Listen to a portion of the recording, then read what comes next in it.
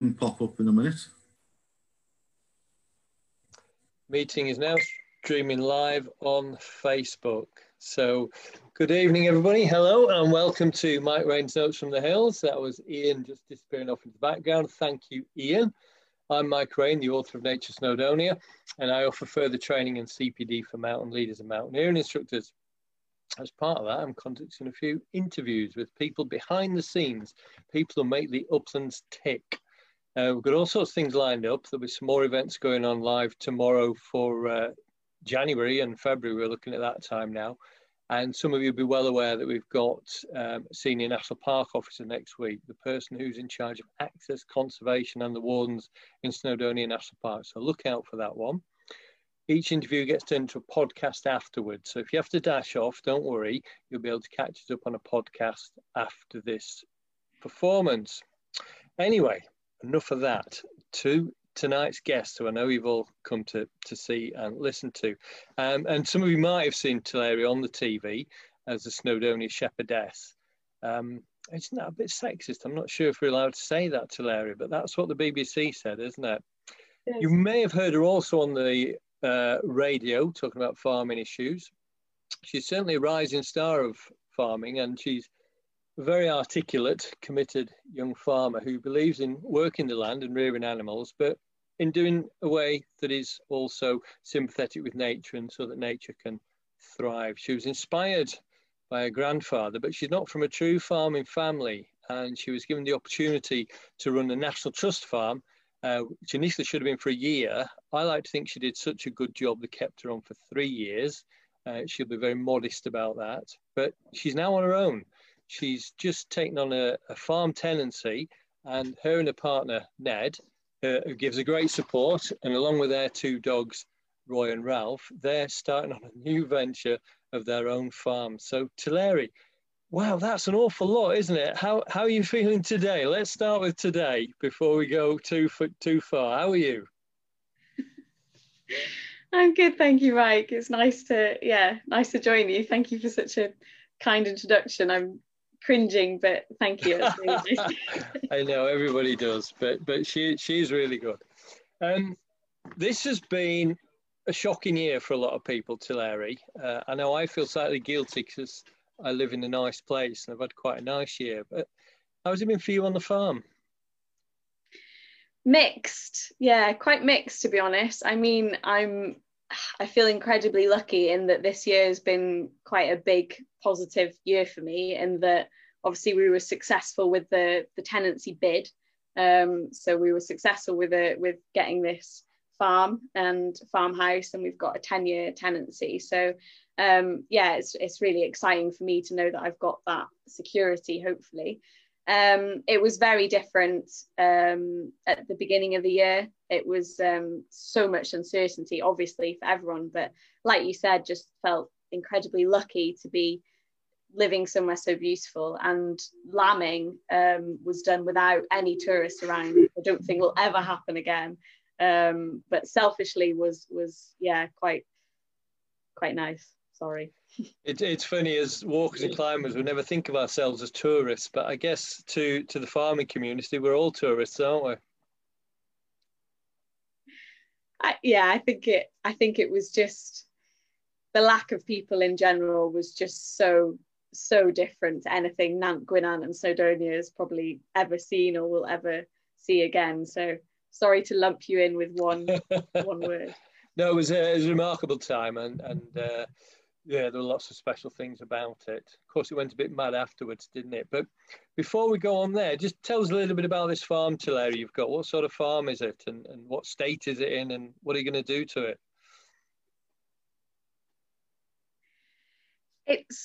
It's a interesting farm. It's got lots of challenges like any other farm. It's very different to Llyndir, the farm that I'm used to, which was obviously very much an upland farm at the foot of Snowdon.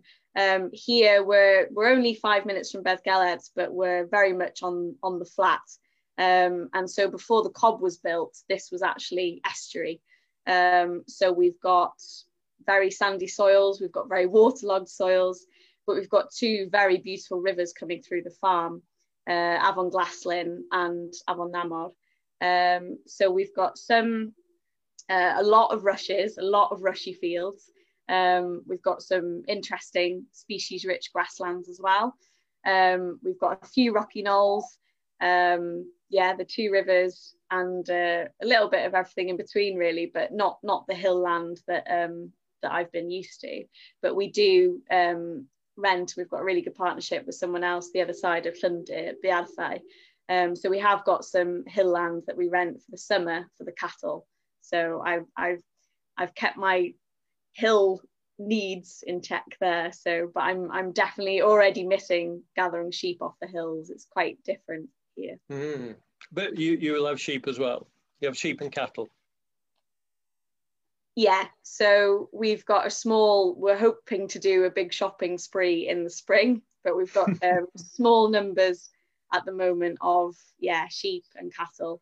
It'll only be the cattle that'll go up the mountain, because I haven't got a heft. I haven't got a group of hefted sheep here. So the sheep will stay down here and the cattle will go up.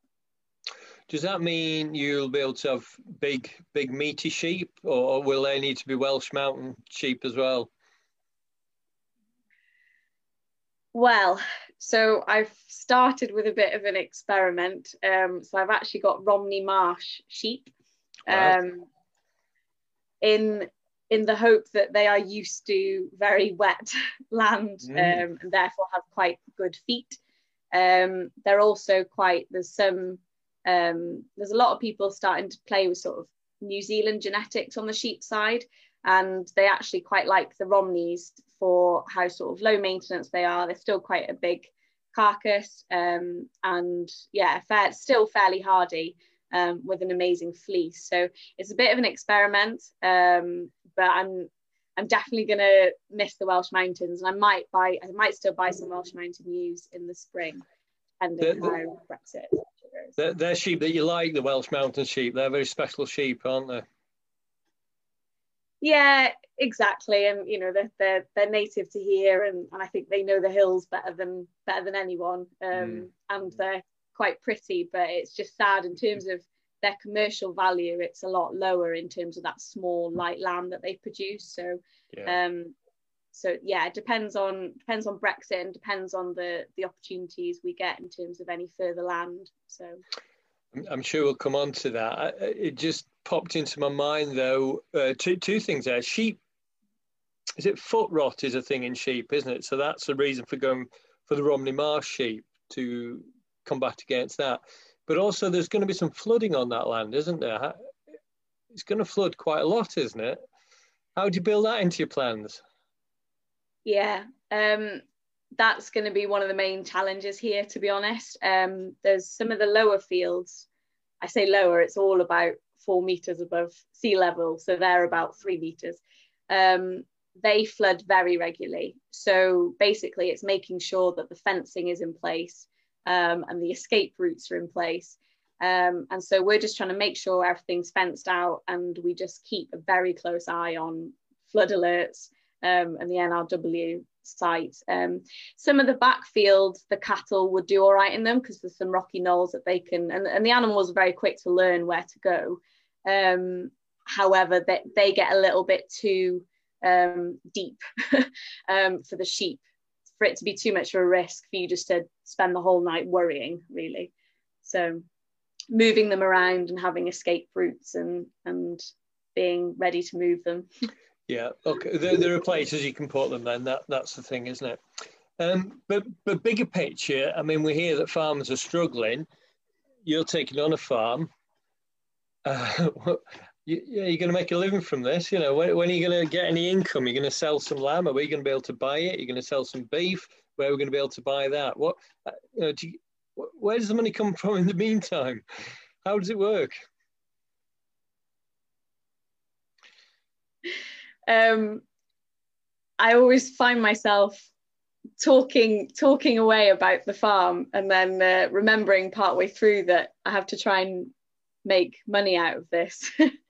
In the meantime, both of us are working off farm. Ned is full-time. I'm just about 4 days. We don't quite know how grants, etc., are going to work, but we will be eligible for some, hopefully. That's the only way to keep it going initially. And yeah, we're definitely hoping to direct sell as much as we can. It will be a bit of a challenge initially getting the ground and the grazing good enough to be able to finish any stock. But to be honest, for us, with small numbers, doing nature-friendly farming on a tenanted farm, it's the only way we can really see it paying is to direct sell as much as possible. Well, I look forward to that, and I hope people listening look forward to that as well, because one of the things we can do to help is to buy our meat direct from the farm, isn't it? Absolutely. And yeah, thank you for getting some lamb off me last year. It's a bit of a challenge. A lot of people have asked me why doesn't everyone in Snowdonia sell their lamb direct? It's quite, particularly when you're in the uplands, you have such a small amount of good grazing that you can't actually finish the lamb or finish the stock. So most of the time the animals then get sold on to lowlands for someone with better grazing to finish them off. So it's a shame. It's a missed opportunity in a way, but you've got nature as your constraint in a way in terms of finishing the stock. But we're hoping to try and improve some of the grassland and try and finish some pasture raised lamb and beef. I hope that works, because when they go into market, you are at the mercy of the market, aren't you? It's not like you go in knowing exactly how much you're going to get for your product, is it? You don't set the price, the market sets the price.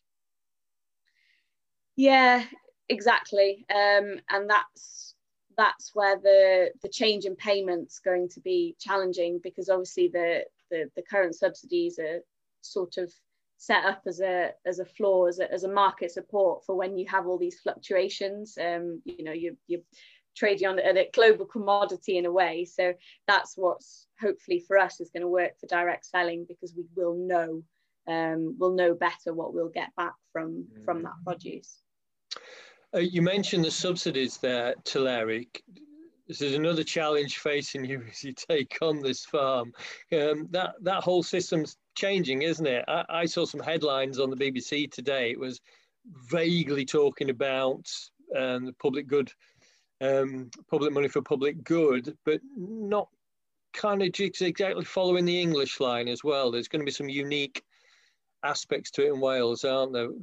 Can you tell us any more about that, or how you think it might work?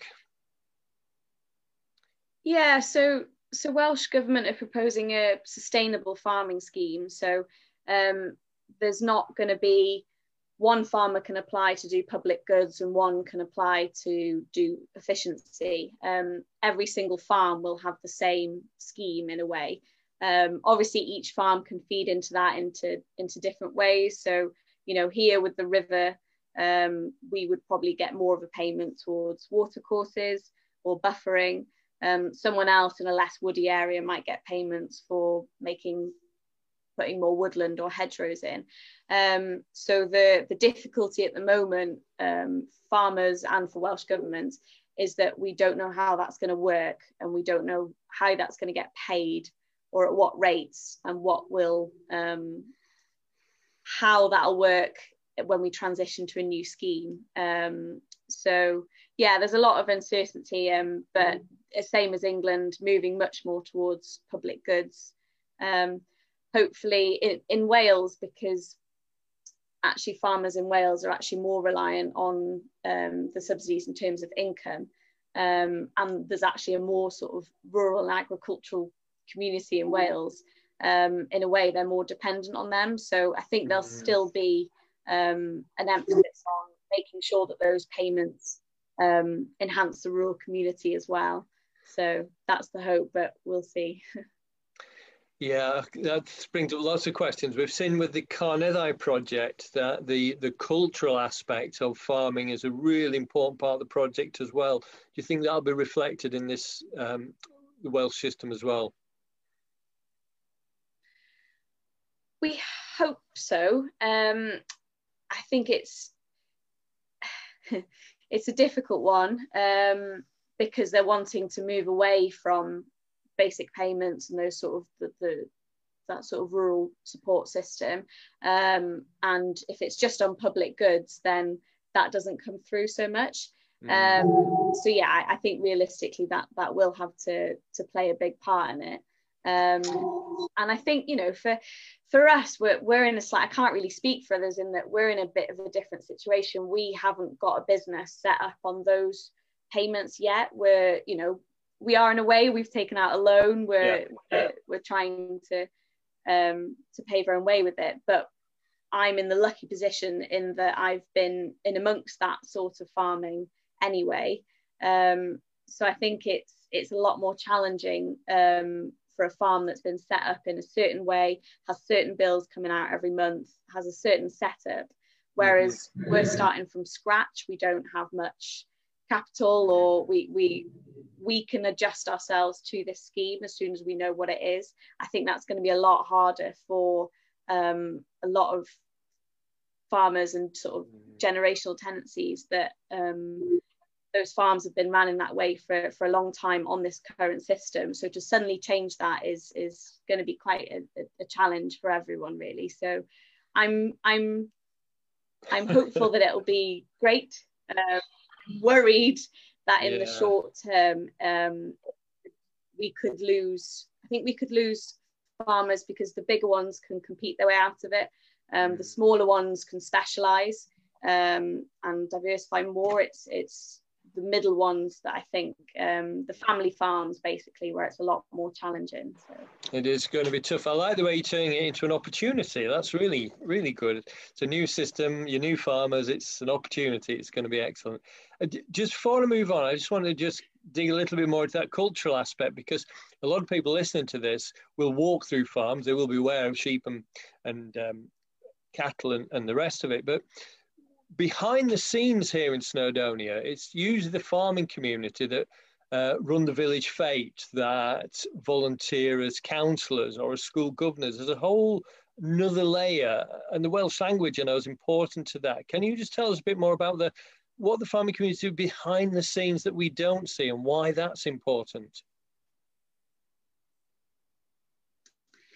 Yeah, definitely. And to be honest, that was a big reason for me wanting to stay in Wales to farm. I think the best example I can give is when I started work for FEW a few years ago.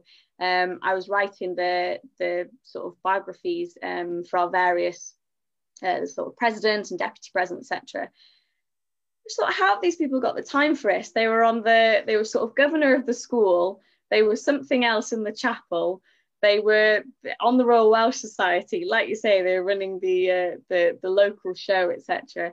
And it's a really wonderful thing, because it sometimes it can seem like a closed off community to others, but I can't emphasize how special it is, and how I think what's different is that because a lot of farmers or generational farmers, you know, you're going to be in that area forever. You know that you're going to be there on that farm, so it's absolutely worth it for you to put everything into that community. And so sometimes I feel like an outsider because I've traveled around so much and I don't have my one base, my one farm, my one heft. But I've, you know, like, and you came to talk at our Young Farmers Club, and so try to get involved with things like that. And yeah, very, very supportive community, which is why sometimes we sort of hunker down together and go no to other things, because you're looking out for each other. Yeah, that's marvelous. That's great.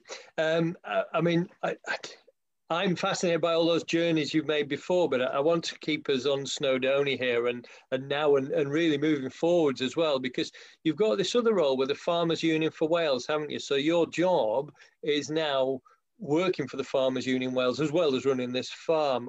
What are you going to be doing on that job, and what's that all about? Yeah, so I'm the policy officer for the Farmers Union. So we represent family farms in Wales, basically.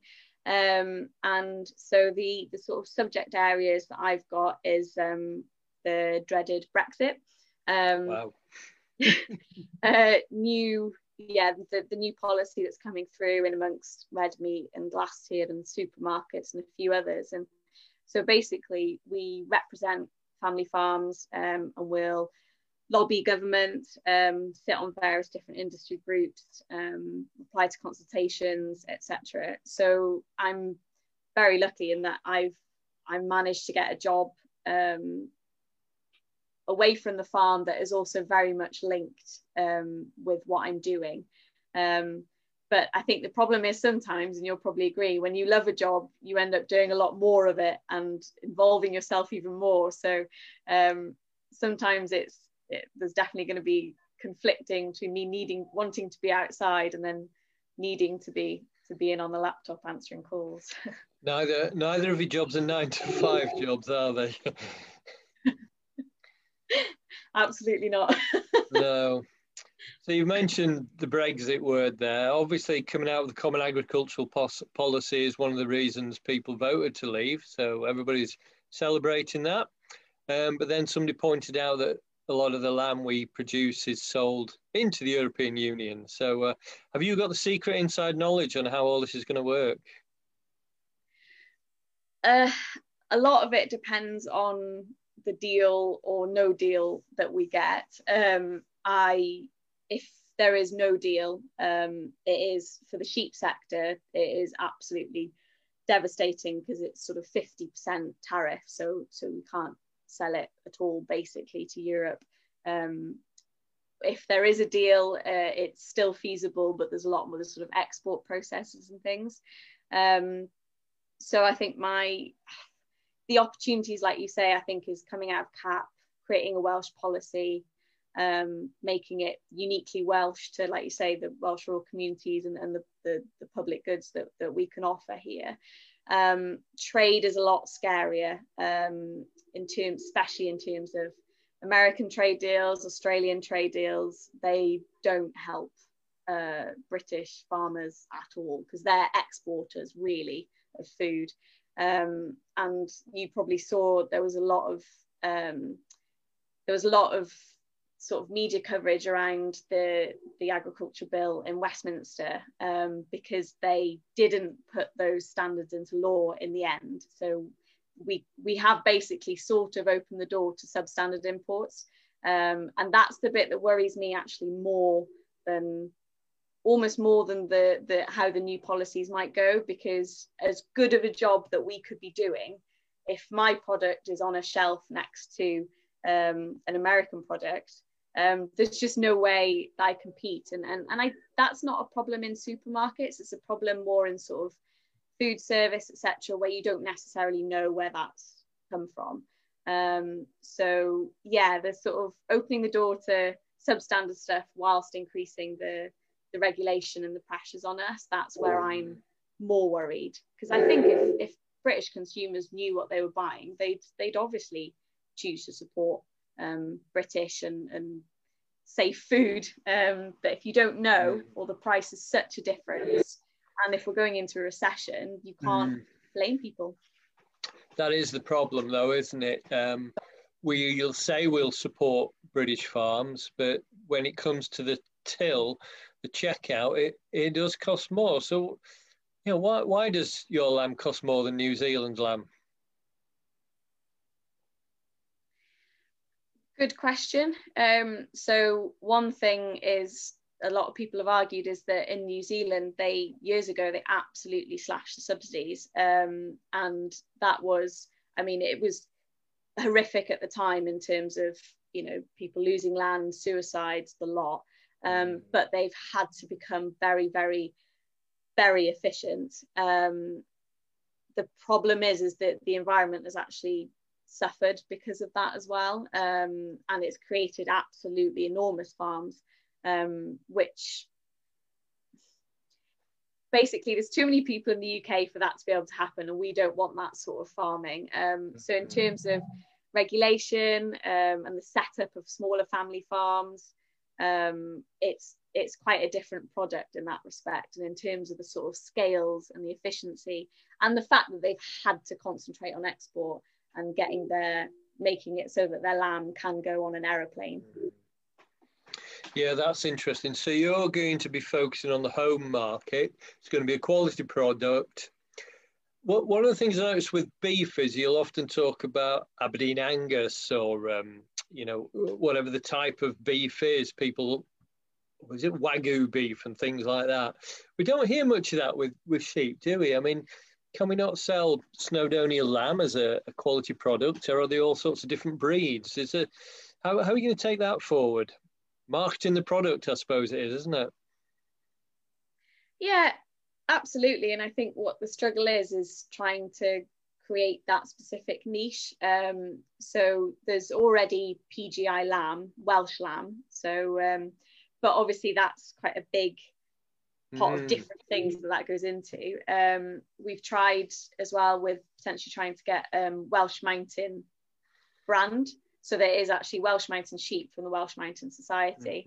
And again, yeah, the same sort of challenges in terms of getting that out to consumers, it being a smaller carcass, etc. And then, so even though it's a lot of work, the easiest thing for us to do is put our own farm brand onto it, and do our added value, which is nature-friendly farming, pasture-based, etc. in Snowdonia. But it's not easy, and it's a different skill, and I think marketing is very different to farming and land management. It's a whole other different section to your business. So do you have to do that as well? Do you have to create that story for the marketing side of your business? You don't have somebody else to do that, do you?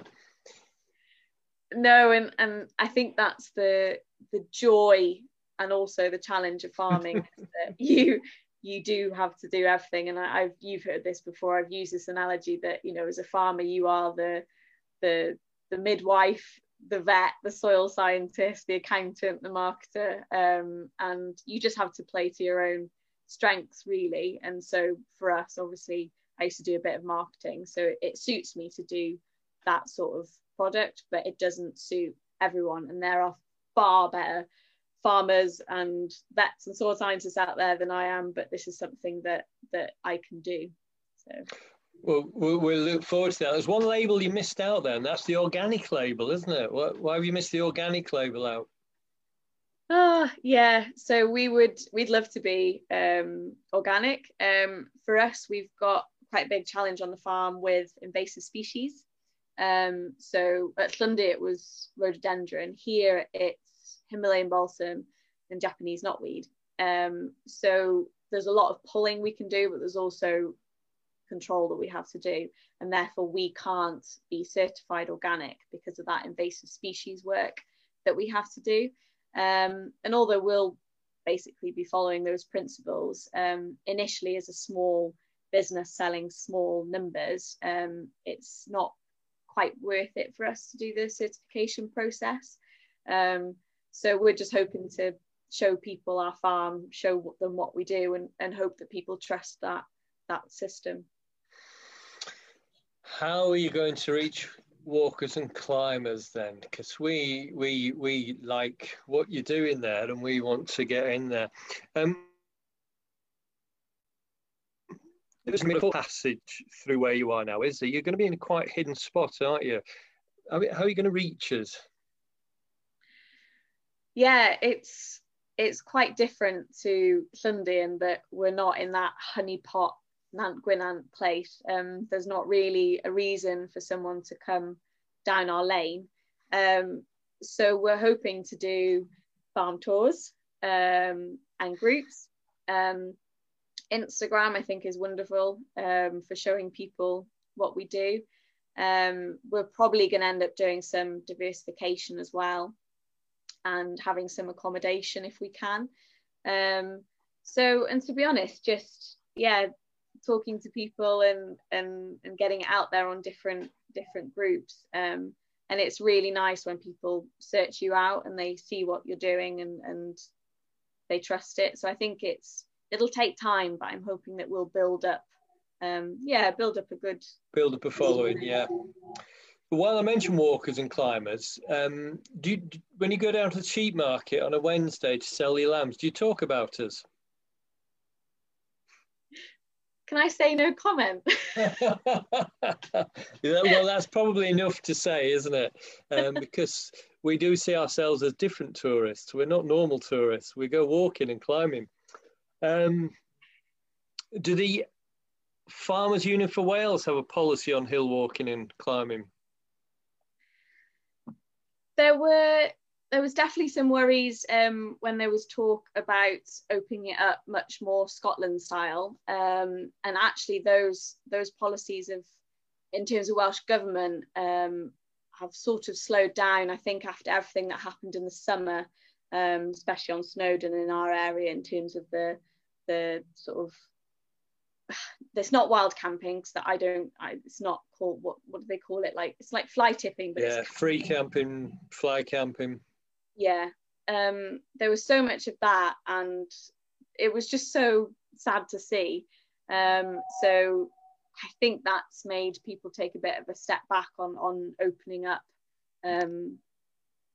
these sort of areas even more. But no, I think to be fair, you know, I personally, yeah, I know that there's a complete difference between a group of walkers coming through the farm as opposed to, you know, I'll stereotype a group of young lads with a load of tinnies and blow up camper beds. You know, yeah, absolutely know the difference.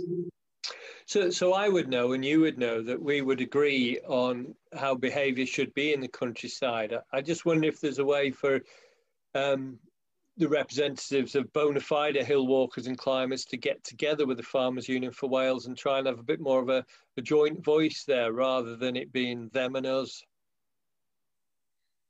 Absolutely. And I think I remember you saying this before, Mike, that it frustrates you guys as much as it frustrates us when you see people you know, leaving rubbish and leaving gates and having dogs everywhere. You know, it's really bad for you guys as well as affecting us. So absolutely, I think if there's joint messages out there, that definitely helps everyone's case, and in a way shames those people even more, because it's not just angry farmers that are saying stop doing this. It's other people who love and respect the countryside. How bad was it after that first lockdown? It was partway into July, wasn't it, and through August? It was pretty horrific, and it did actually get to the point where other years I've sort of driven up and down the lane and asked people to put out barbecues and tried to stop people before they even set up, but it got so bad I just couldn't do it. And for your own, you know, I'm 30. For a lot of farmers who are in that vulnerable age group, it would have been even worse, and you wouldn't have wanted to try and you know, confront people really. The camp, it was definitely different in that it was different groups of people, and there was much more of the sort of camping where they'd set up anywhere and leave absolutely everything. I saw much more of that, and there was more of an attitude of, we deserve this. And I really tried to hold myself back sometimes, because, you know, I have to recognize that for 3 months I had a beautiful part of Snowdonia to myself. A lot of people were cooped up, so I was trying to remember that. But I think for a lot of other farmers who were in that vulnerable age group, and who, if they'd have fallen ill, they didn't have any backup farm care, that it would have been a really, really hard time. Somebody's commented on the feed, I won't name them, but they've taken the words that you might have wished to say. I don't know, you might have classified the chav campers, this person's called them. Chav campers at Llindinas was horrendous. Every weekend we collected 2 bin bags full of rubbish. So there were other people collecting rubbish as well, which is, gosh, that's even madder, isn't it? But, yeah. What else? Gone. That was a really big thing for me, actually, seeing that other people were helping out, and, you know, Beddgelert residents in particular really, and Llangwynant, you know, kind of took hold of that problem and sorted out themselves. You know, I'll sometimes I got to the point where I just didn't look at it. I just, you know, carried on, thought this is ridiculous, and fair play. You know, I think that's where that's where it was really good to see that, you know, it was absolutely, it was locals doing that work. It wasn't, you know, that landowner or that farmer. It was people taking responsibility for somewhere that wasn't, you know, directly theirs or linked to it. We had similar over this side around Llangarianaeth and up Nant Cravnant, with the local people stepping in. But the fellows, they were stepping in because the authorities weren't doing anything. The authorities either had the staff on furlough, the staff have been made redundant due to the massive underfunding of the National Park, of NRW. National Trust has had a desperate year. I mean, could officialdom, could those establishments that set up to conserve the country, could they have done more, or should they do more in the future?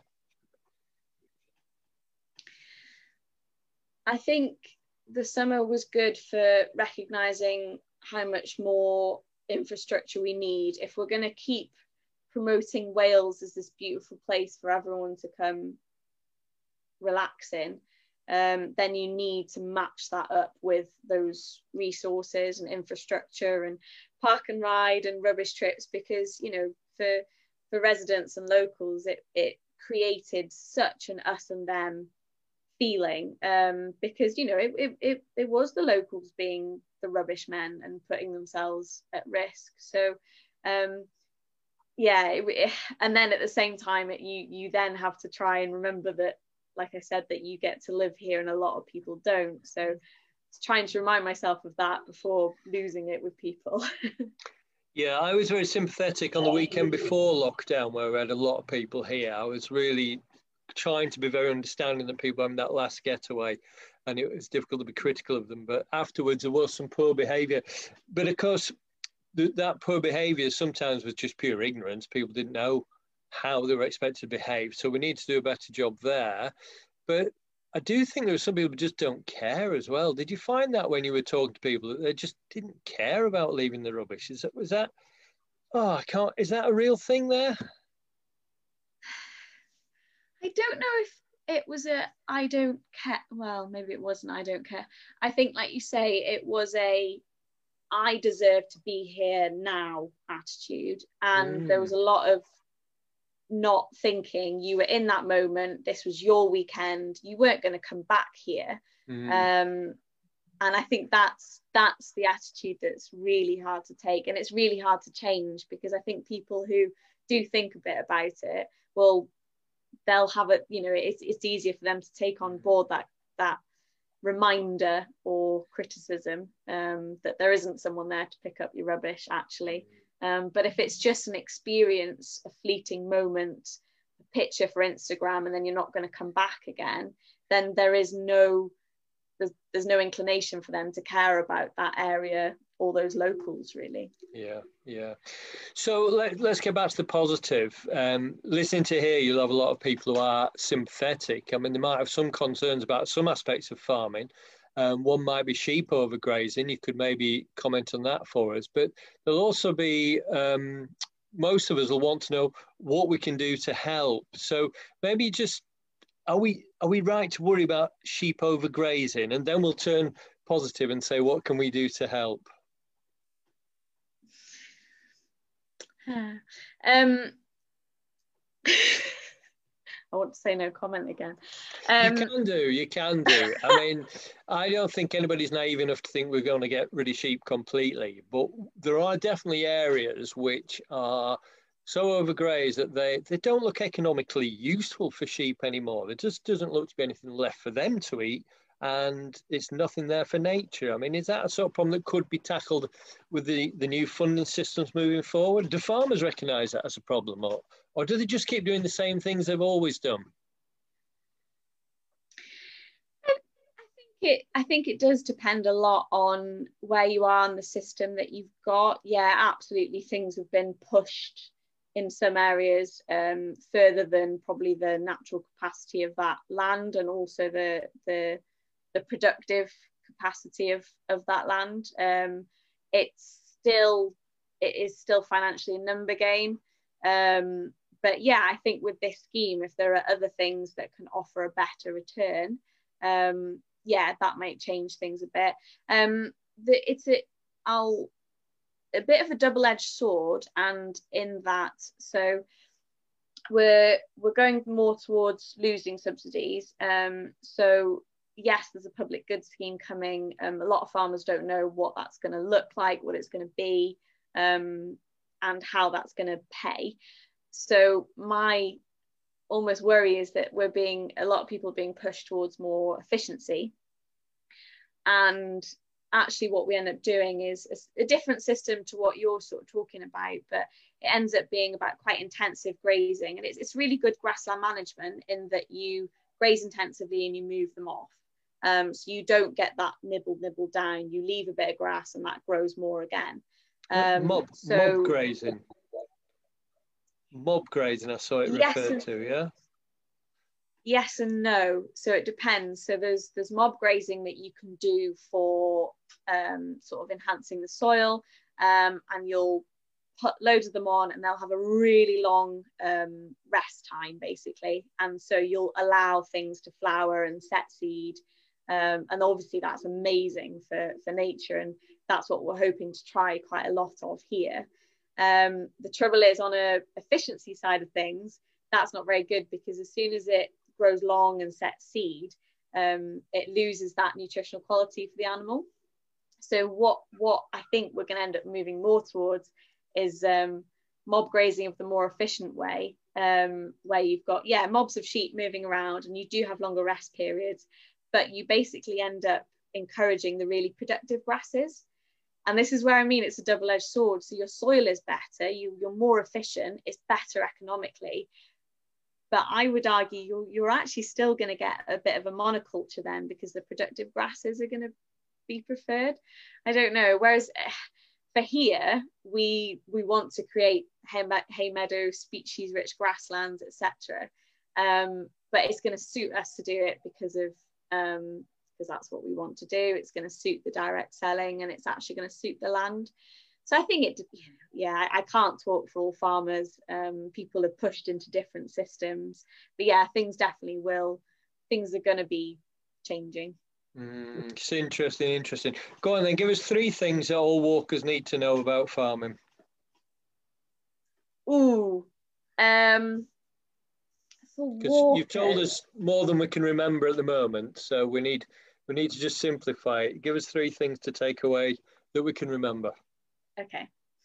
For walkers, I think remembering that it's a working, living landscape. And I think you're really good at that, Mike. That adds quite a lot of interest to your walks once you know the different things about that landscapes and the history behind it and the people.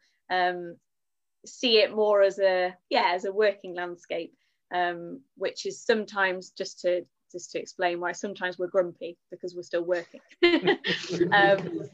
Another thing would be, well, actually, in terms of a Welsh slant on it, walkers in the countryside, in terms of the Welsh language, there are lots of amazing names for places that you walk through and on farmland, and farmers can be very proud of those things that are on their land. So don't call them something else. That can be very frustrating. What else do you want to see? Why are you thinking there's an appendix in Nature of Snowdonia that might just help people with the pronunciation a little bit? Excellent. Yeah, please. Yeah, that's brilliant, because it's so sad when you hear people say Oggy instead of Ogwen Valley, or Australia Lake, or Twin Lakes instead of Llynoedd Cerrig y Myrst. Anyway, that's so easy for you to say. Having Hughes has chucked in closed gates is always one, isn't it? Closing gates. So somebody's put it in the chat box. If you're talking about the usual, how to go through farms well, it's 100% close gates, keep your dog on a lead and take your rubbish with you. But I think people that will be following you should know those things already, really. Might sound like a broken record if I say that. I agree, but it is important, and we have to teach other people to do it. You mentioned dogs. One of the reasons we can't quite bring ourselves to hate sheep farming because sheep overgraze is because you have sheepdogs, and we love sheepdogs. How do you pick a dog? How do you train a dog? And have you got your dogs there? Yeah, so Roy and Ralph. So we're training Ralph at the moment. He's come from very good breeding. I was very, very lucky in that he was a pre-wedding gift from the shepherds that I work with at Hafod Allan. So he's got a lot of potential in him already. So it's up to us to mess him up, basically. So in terms of Ralph's training, what we've started out doing, we've made a fenced ring, because what you always want the dogs to do is go come by, which is clockwise, or away, which is anti-clockwise. And so first you just want to teach them that direction, and then have an absolutely solid stand and lie down. They're not always that solid of a stand, especially when we're out in the mountains. So if anyone hears stand, that's why. But it's an amazing skill, and they're amazing animals. And just for me at Hafod Allan, that was the most special thing that I learned, really, was seeing experienced shepherds working their dogs, and the skill there, and the sort of the team working. I feel like I've still got a long way to go before we get there. And I remember being told that you can actually overtrain the dog as well, can't you? Because the places you're fetching sheep off, the dog needs to be able to think for itself to some degree. It's not like One Man and His Dog on the telly. It's not like controlled sheep trials, is it? They have to be able to go off and know the mountain themselves, don't they? Is that the case? Yeah, absolutely. So it's quite a different dog that you need on the hill to a sort of trials dog. So yeah, you need them to be able to, sometimes they're not going to be able to hear you or see you, and they need to be able to, if they've got a sheep pretty much on a cliff edge, they need to know to sort of approach steadily and go the right direction. But they also need to have a bit of go in them, a bit of oomph in them, to move sheep off a big area, or to get them moving. And I think that's what Ralph has got in leaps and bounds. So our job is going to be reining him in a little bit, but it's better that way than having a dog who doesn't want to work as much. So yeah, it's easier to slow them down than it is to speed them up. That's fascinating. We do like seeing the dogs, and you use the terms "come by" there. Is that come by in a way? Did sheepdog speak English then, not Welsh? Yeah, so it depends on it depends on your dog. So we've done combine away with Ralph, and then there's a few things that we've got. So we've got Easter, Savannah, as in stay there. That'll do, we say in English. So actually, just thinking about, we're sort of bilingual with them actually, but without realising it. The dogs know more Welsh than I do. That's terrible. I've got a question from John Mills here, Larry. To what extent would you see that the upland landscape is not really a natural landscape, in that it has been created and managed? Yeah, I'd absolutely agree. There's most of the UK is like that, I'd probably say, in terms of in terms of wild areas as such. I think it does. Going back to the overgrazing question, I think a lot of it ends up on it's to do with what you're trying to get out of that landscape. What are your priorities? What do you value? What does your business need? And so, in that respect, it is a very managed landscape. Obviously, to some people, it does look quite wild and rugged. But it's usually because they don't know, though, isn't it? Just don't realise, they don't understand that it's a working landscape, as you say. But if it is a working landscape, it's also a playground as well. And if it is a manufactured landscape and we have choices on how we manage it in the future, how big a part should recreation, and I'm thinking of hill walking in a nice, low impact, sensible way, how big a part should that play in the management choices for the future? And how should hill walkers try to influence that? That's a good question. I think a lot of it, like you were saying, in terms of the low impact, I think a lot of it comes down to respect between the users of these areas and the managers and the people who use it as more as a playground. I do think a lot of it comes down to that, and respecting the fact that, you know, yeah, for me it's a working landscape, and I need to do XYZ on it today, and for someone else that's their day out, and it is probably seen more as a playground. But as long as we sort of respect each other, then I think that can go a long way. It's a tricky one, because it's, you know, it's I can only speak for myself in that I've done a lot of walking and I used to climb, so I've probably got a slightly different attitude to it.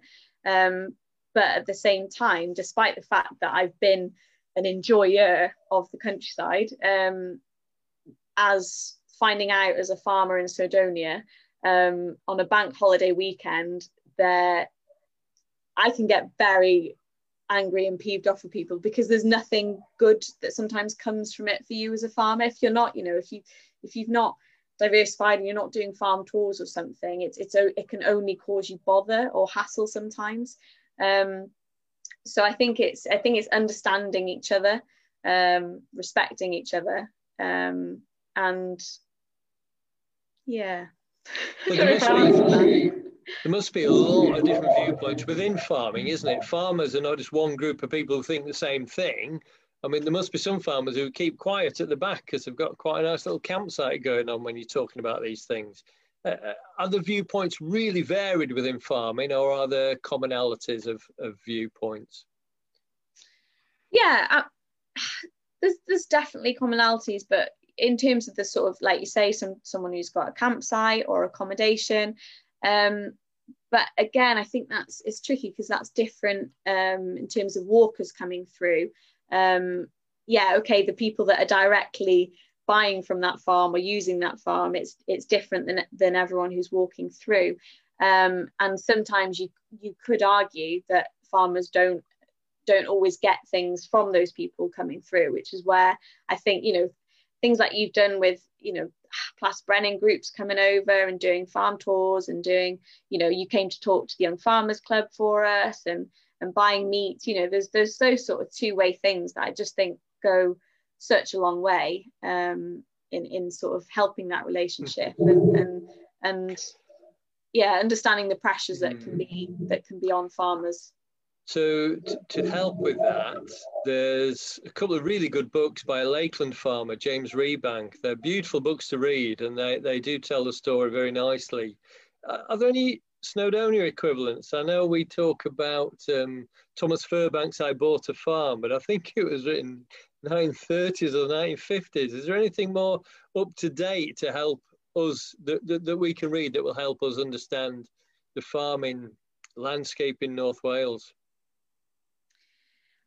So the only one that I can think of off the top of my head, but it's not it's not sort of similar to James Rebank's, but it's called The Snowdon Shepherd, and it's beautiful. The sort of beautiful illustrations with it. I think it's Keith Bowen who did the illustrations for it, but it's got the year on a it's sort of got the illustrated and explained months of every so it's the sort of the seasons of a sheep farm, and that actually really helped me when I came, because I'd not worked on a solely upland sheep farm before, and it helped me understand those sort of the seasonalities and the traditions. I'm gonna have to send it to you after, because I can't remember her name, but it's Ruth Ruck, I think, who's written, and she was from Namod up the road here. And I'm going to have to, I'll send it through afterwards. That's fine. That's really good. We are getting near the end of the time that we've allowed. Somebody's written in, leave gates as you find them, which is not necessarily closed. But I've always thought, if in doubt, it's better to leave them closed than leave them open. Yeah. That's a really tricky one, because sometimes we have to leave gates open for water, but the problem is, more often than not, they've been left open by someone else in front of you. Okay, Richard Gwynn Neal has added Ruth Ruck's Place of Stones. Yeah, Richard. Yeah, that one. That's the one. Caneddau Farm at Nantmore. Thank you, Richard Gwynneil. I wanted to ask about wool as well. Is there any future for wool in a minute? Is there any future for it? This year has been terrible because of COVID, so it's absolutely just floored the wool market. Yes, I hope so. But a lot of sort of Welsh mountain wool, the harder stuff, gets used in carpet, so airports and cruise ships. So obviously they haven't been bought. But yes, I think people are waking up to plastic, polyester, etc., and how good wool is. So can we produce some Romney Marsh wool for Welsh hill walkers garments? If someone else can spin it, I'll shear it off. Well, we've laid down the challenge there. I think we'll leave it there, Tulare. Is that okay? Yeah, thank you, Mike. No, it's nice to have sort of time out and talk about it instead of just doing it. So deal.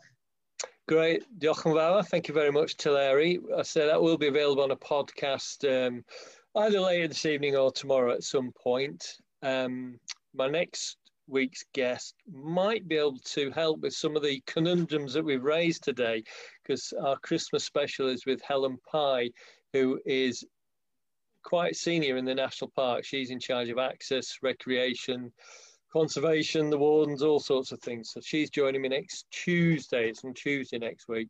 So if you've got any questions for Helen, who's a big fish at the National Park, then do send them in to me. And just on the screen now, there's lots of thank yous coming in, which is lovely. We'll be able to look at that afterwards. So, diolch yn fawr, Tulare, nos da. Nos da. Thank you, Mike. And thank you to everybody for tuning in. We're going to sit here looking silly for a moment while Ian turns us off.